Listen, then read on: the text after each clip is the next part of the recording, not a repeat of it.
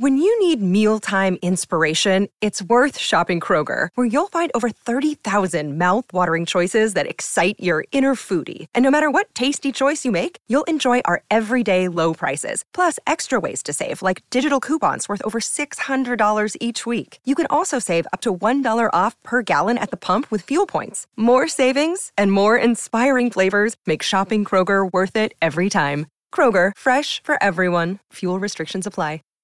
Save big on brunch for mom, all in the Kroger app. Get 16-ounce packs of flavorful Angus 90% lean ground sirloin for $4.99 each with a digital coupon. Then buy 2, get 2 free on 12 packs of delicious Coca-Cola, Pepsi, or 7-Up, all with your card. Shop these deals at your local Kroger today, or tap the screen now to download the Kroger app to save big today. Kroger, fresh for everyone. Prices and product availability subject to change. Restrictions apply. See site for details. We're going back to the beginning, episode 1 in our review of the Rise and Fall of Mars Hill podcast, so let's talk about it.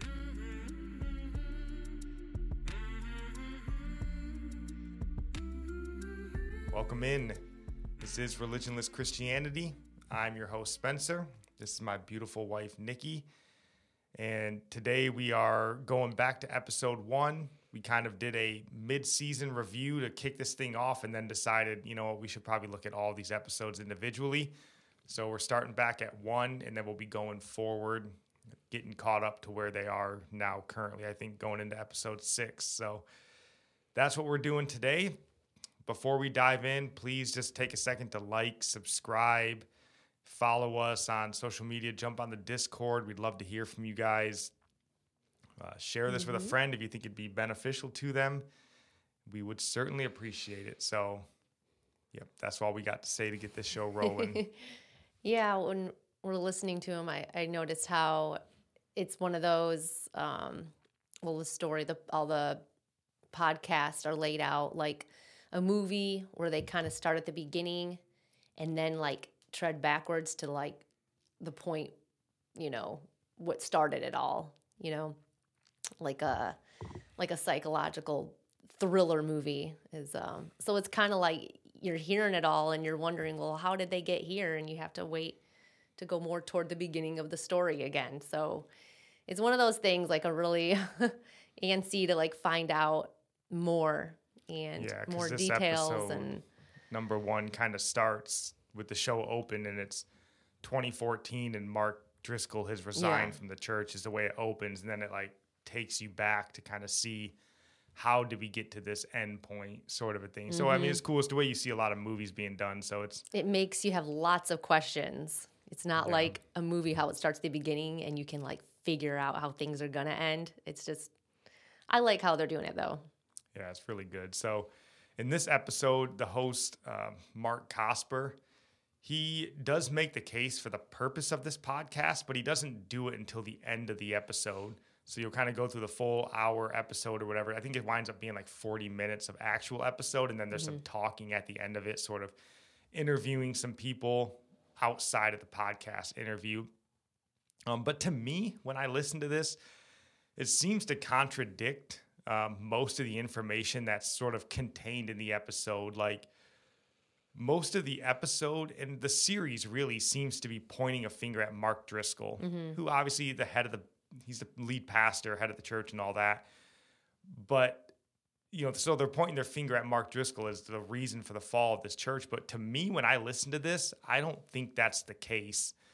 He certainly is at fault for sure, but I feel like there's a lot more to the story. And you may ultimately agree or disagree when you get done watching this show, and we'd love to hear what your disagreements are. But currently, that's the way I feel, having listened to basically 5 episodes at this point. So the thing is, we don't want to go into this, you know, entire episode just full of spoilers in case you haven't listened to this show yet. We don't want to do that.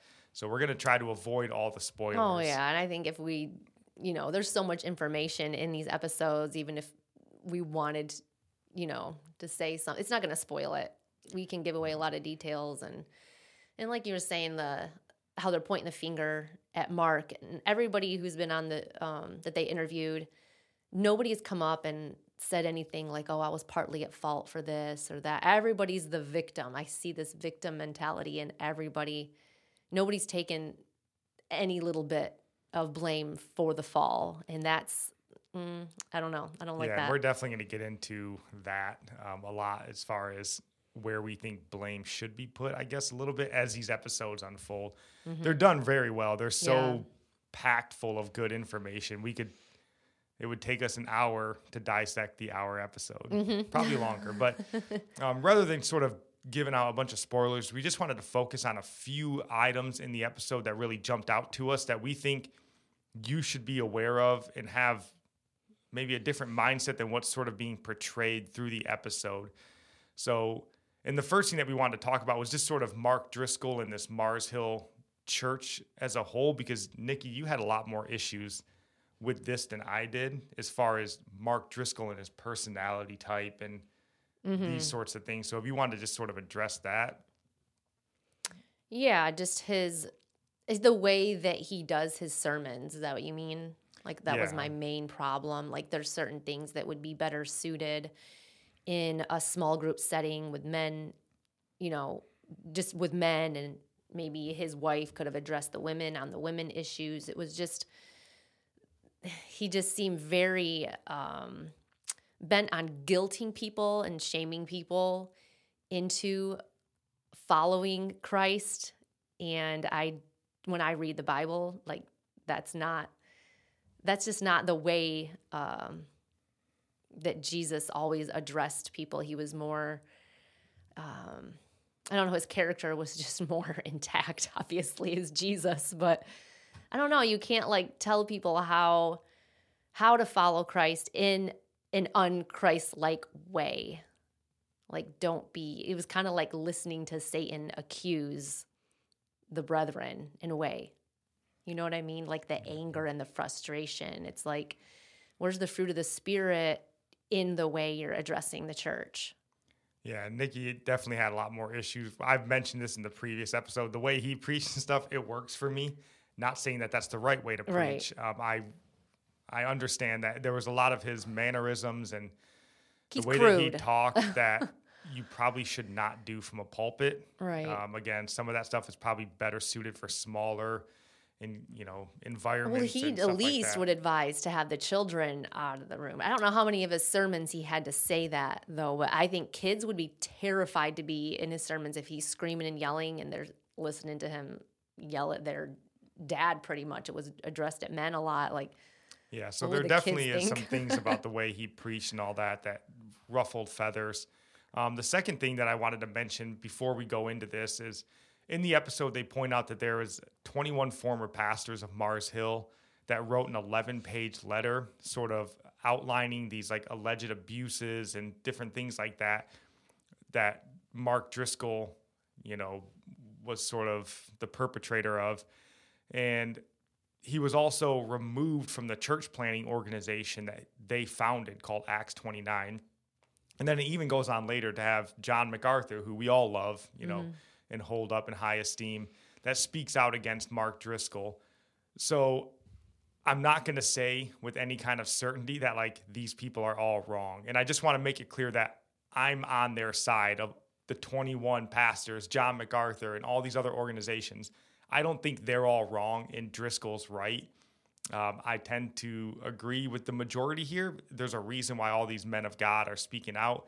Mm-hmm. I just want to say that because I feel like I'm so often defending Mark Driscoll in this episode. And I just want to say that like I'm defending him because I think that some of this stuff is being misrepresented, but I'm not defending him in the fact that I think he was right and everybody else was wrong. I'm not going that far. Because someone can be at fault and take all the blame, but other people played a part in that. We're all the body of Christ.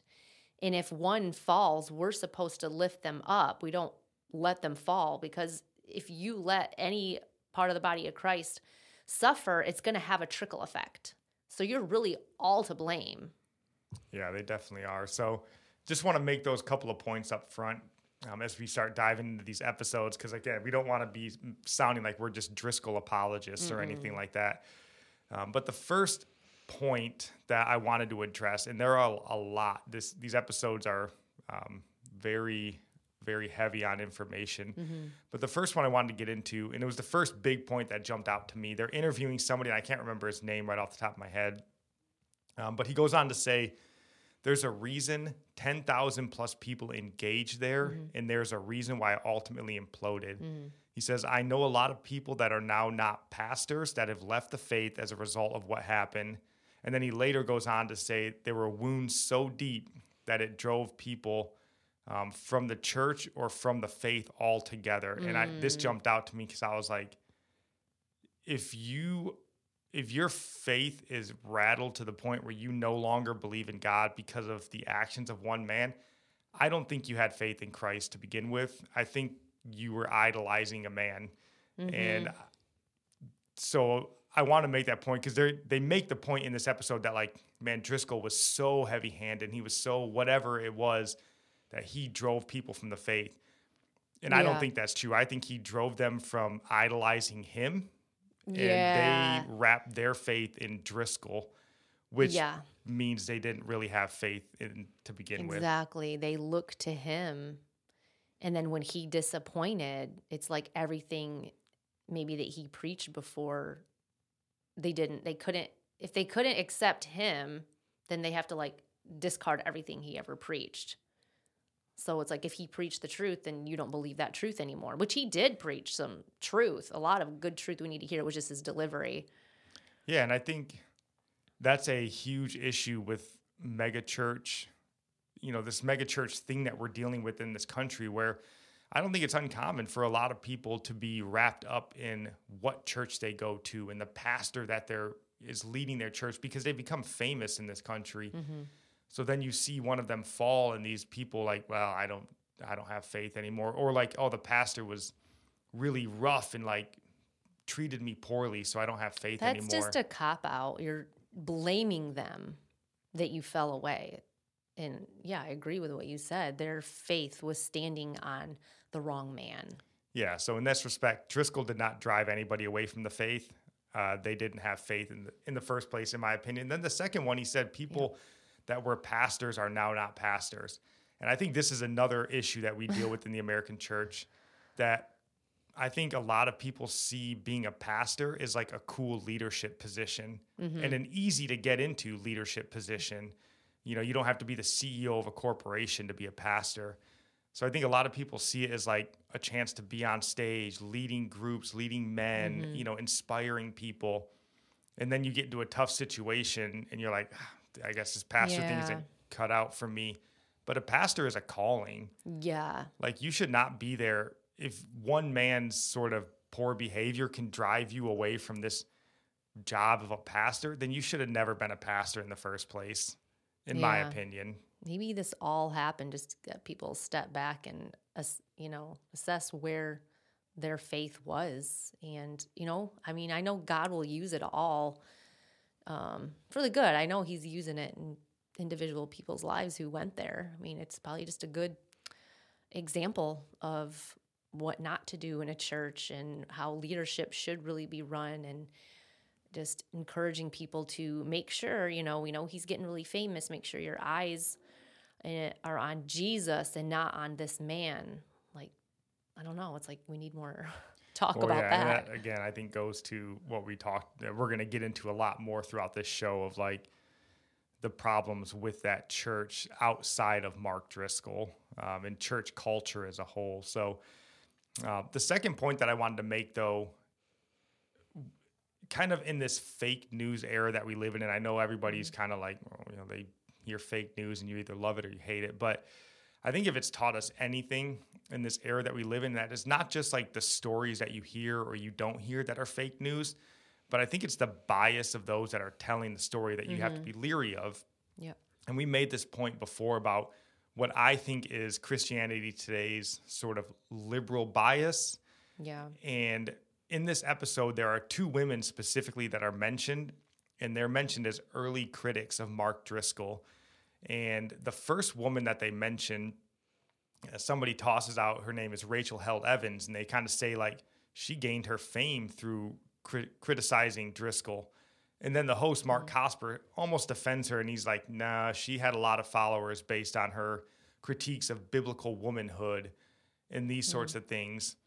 Well, just a quick Google search of Rachel Held Evans, and you can see that she's pretty liberal. I mean, the first article that pops up with her name on it is all about how we're going to be apologizing to the LGBTQ community for the way that the church has treated them, and God loves them just the way, super LGBT and anybody sympathetic. who interviews people, they research, like they knew where she stood on issues ahead of time. You don't just have somebody on your show and not know their background and the types of things that they post and where they stand. And she wasn't interviewed on the show specifically, but she was mentioned as somebody that sort of started this firestorm of criticism against Driscoll. And you're like, okay, but she was like super, LGBT friendly, apparently very progressive. So yeah, somebody who's preaching a message of godly masculinity and all, of the godly family structure, it would make sense that she would be somebody that would have a critique of that. And they never mention what her views of biblical womanhood are, just that she didn't like Driscoll's idea. So it's not like, well, Driscoll was wrong here and let me show you. They just go, she critiqued his idea of biblical womanhood. But what was that? They never really go into it. And that's a running theme in this show.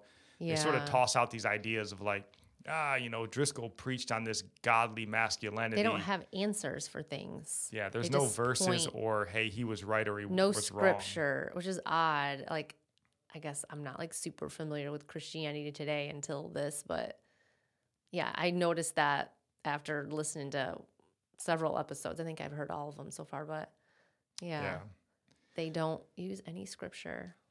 No, and so we'll have that Rachel Held Evans article, at least one of them linked in the show notes. And then the second lady they mentioned, her name is Kate Shellnut, and she's actually an editor for Christianity Today. And we'll have another article from her linked. She seems to be at least sympathetic to progressive sort of Christianity or progressive thought.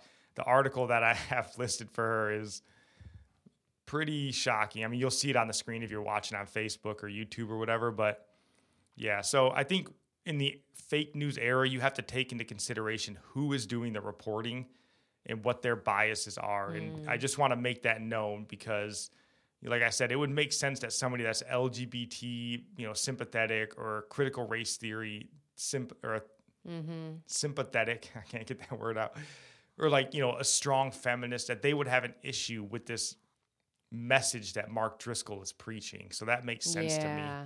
And the thing is if Mark Driscoll is right in what he's preaching and you're uncomfortable with it, that's a you problem. That's not a him problem. True. It's not a God problem. It's a you problem. So just want to make that point clear because, you want to be aware of who's doing the reporting. So, and then the third part and probably the biggest sort of, bombshell, if you want to call it that was reported in this episode. It comes from an interview that Mark Driscoll does with the pastor of Hillsong, Brian Houston, I believe is his name. And he says that Mark Driscoll says him and his wife both got a word from God basically on the same night. And they were told what they believed by God was to resign from the church. And this was made even more kind of shocking and startling because it was the night before they were supposed to go and meet back with the board on sort of like a reconciliation process. So they were getting ready to go meet with the church that night. They hear God say, just resign from the church, you're freed. And this is sort of presented in a way that, like, at least the way I understood how they were presenting that, like, Mark is a little bit loony as opposed to what the church was going to do to him. Because they even bring a youth pastor on who's like, he's pulling the whole God told me card, and that's kind of like, that's pretty weak to try and do that. But what stood out to me about this is they make it seem really outlandish. But throughout this show, Mark Driscoll has mentioned a few times that he's heard God speak to him. And they're not always like these outlandish things. And some of them seem to have been proven true. I don't know. I didn't like, because I know before him and his wife had used the phrase, God has released you, like, from this duty of whatever it was, a leadership or some role in the church. And like, I feel like, is that just a phrase? Like, is that biblical? God releasing you from anything involving the church? Like, why would God release you when he called you?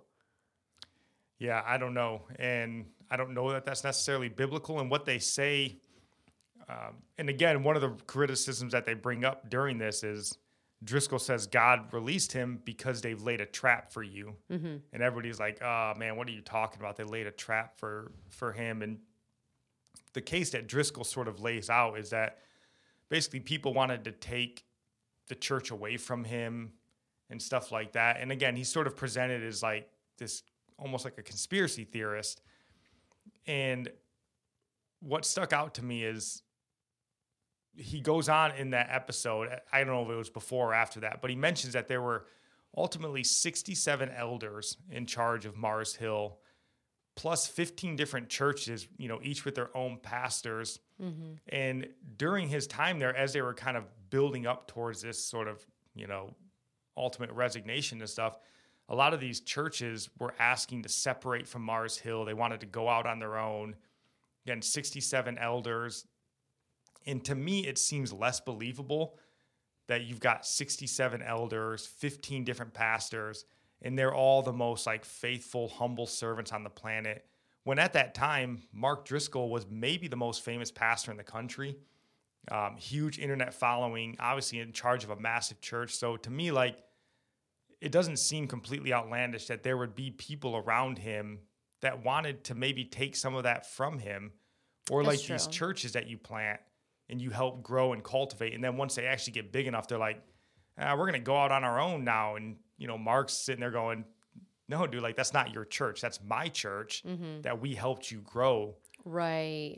So to me, because they're painting him to be like a paranoid. Yeah, he's paranoid. Someone set a trap for you, which, I mean, I don't even know if that was from the Lord. I feel like if someone set a trap, but God's will and plan is for Mark to still be the pastor of the church, then nothing's going to come against that church. Because if God ordained it, God can stop that trap. They can fall into their own trap then and keep Mark as the pastor. Yeah, so I mean, again, I don't know if that's obviously if God told him that or he didn't. I don't know. I wasn't there. But the reason that I feel this way about the eldership, and maybe there are people there that want to lay a trap, is I think the eldership, just from the episodes I've listened, is either super toxic or just really weak. Mm-hmm. Because they go on in this after they talk about he laid a trap for me and all these sorts of things. They bring on an interview, a guy named Tim Smith, who's interviewed in a lot of the episodes. He was on staff at Mars Hill for 16 years. He was the worship pastor. And after, all the letters have been submitted, the accusations, all these sorts of things, Mark Driscoll had gone through a 6-week reconciliation sort of process that he was undergoing. So this has been a long months in the making. A lot of things have been brought to light. They say that they were stunned by the resignation because they weren't going to fire him. So after all these issues that they say Mark Driscoll brought into their lives, if it was that bad, why wouldn't they have fired him?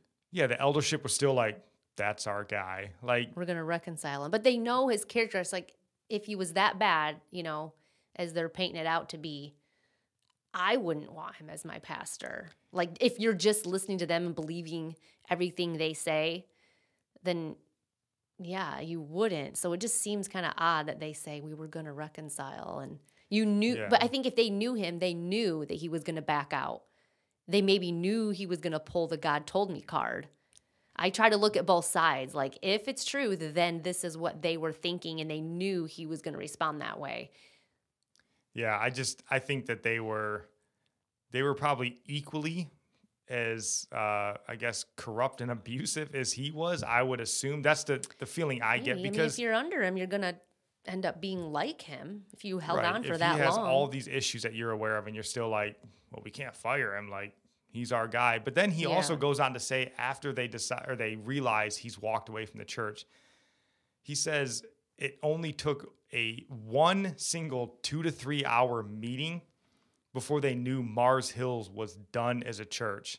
All those So you're 15 sitting there, churches. 67 elders, 15 pastors of 15 different churches, and in a 2-hour meeting, they go, without Mark Driscoll, we're completely done as a church. Didn't they want to go off on their own anyway? Insane. Why?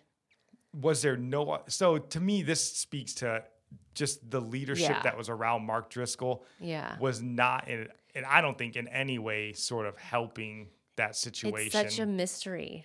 It really so is. I'm excited to see how it all plays out as this podcast goes on. But those were sort of the big points that we took away from this episode. And we just wanted you to kind of know the way that we listen to them, because I don't feel like it's always presented that way by Christianity today. So right. As we get ready to wrap this episode up, honey, is there any last words that you have?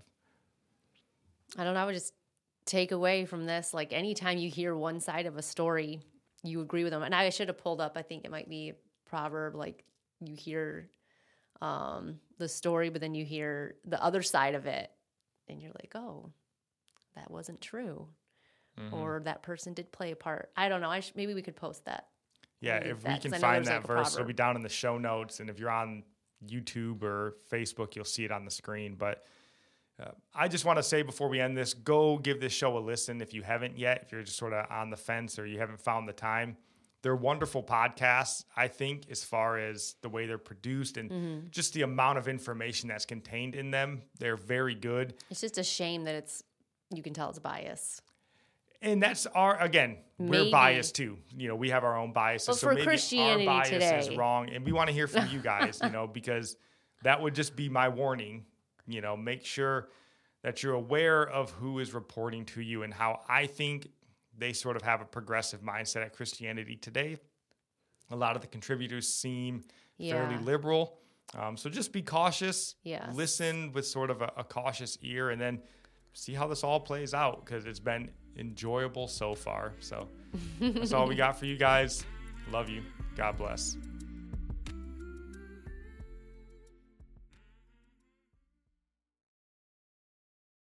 Save big on brunch for mom, all in the Kroger app. Get 16-ounce packs of flavorful Angus 90% lean ground sirloin for $4.99 each with a digital coupon. Then buy 2, get 2 free on 12 packs of delicious Coca-Cola, Pepsi, or 7-Up, all with your card. Shop these deals at your local Kroger today, or tap the screen now to download the Kroger app to save big today. Kroger, fresh for everyone. Prices and product availability subject to change. Restrictions apply. See site for details.